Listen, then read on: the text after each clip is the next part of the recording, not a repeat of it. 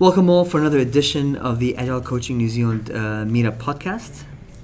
Today we're talking about the latest meetup we had, which is called Kanban, not Trello. My name is Amar. Stephanie. Jakub. Greg. Muhammad. Nicole.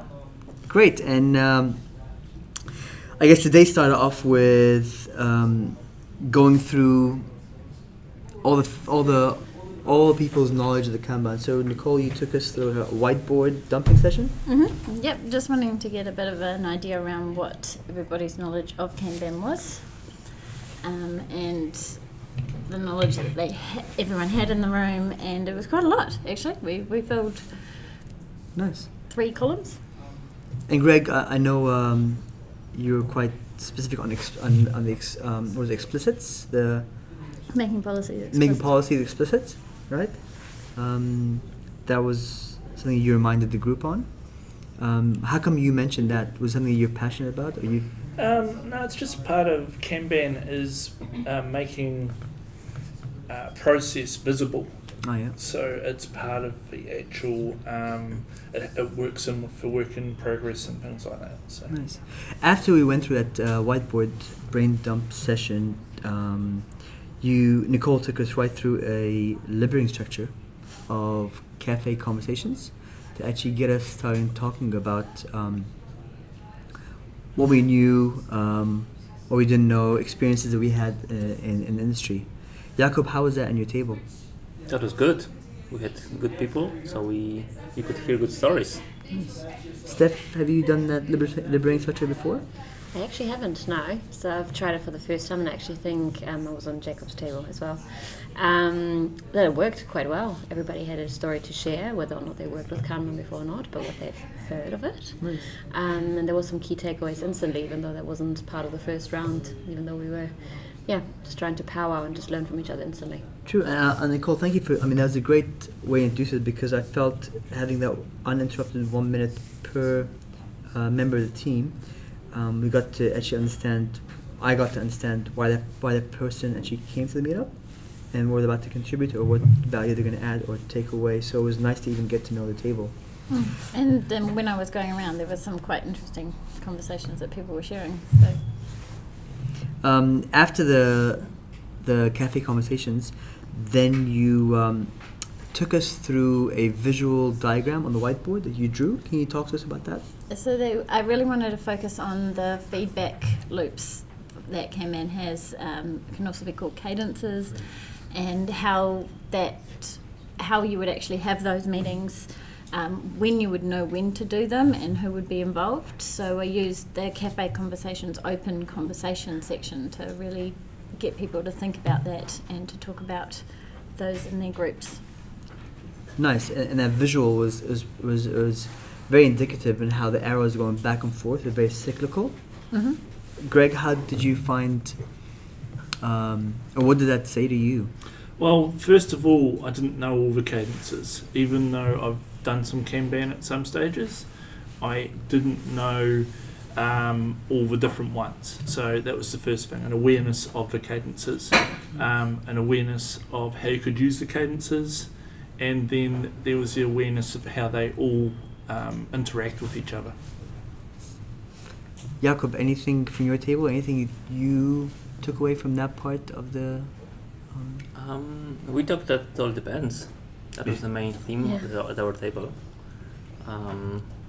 When you run these events or these cadences, and how do you know to run them? And we kind of went back to one of the main principles of a Kanban, to start with what you have, what you know, and then build on top of that.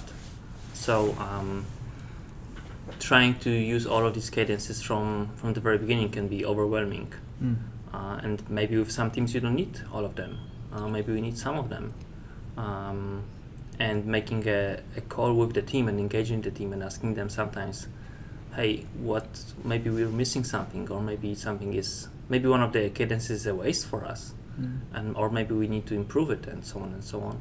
Having conversations like this is very important. Cool. Well, before we dig deeper into the insights, I guess the day then after we did that conversation around the table and in the room about the flow and the cadences and the events.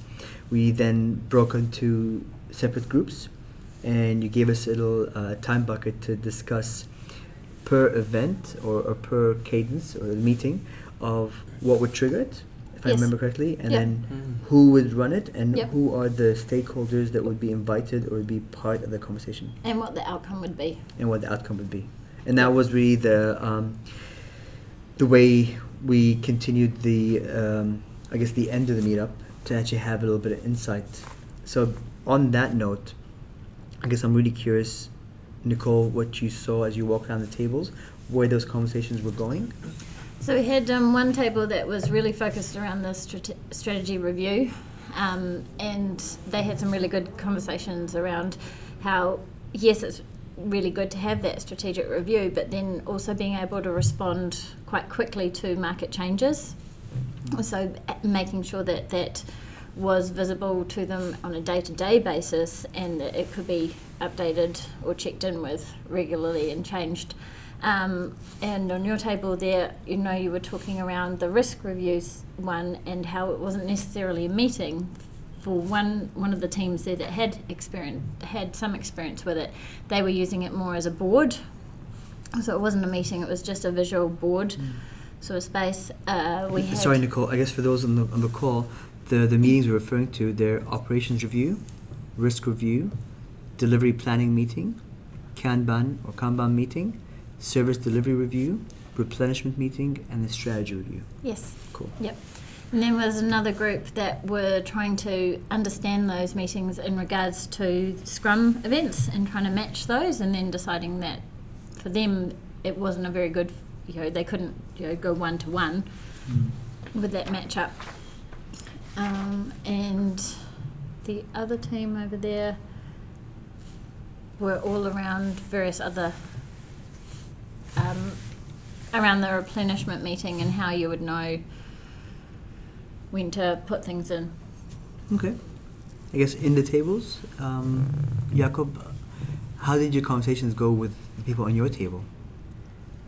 Because I know what was the insight at your table? What was the key insight at your table? That is about awareness, and it depends. How did it get there? Stephanie? That's a good question. It all depended, right?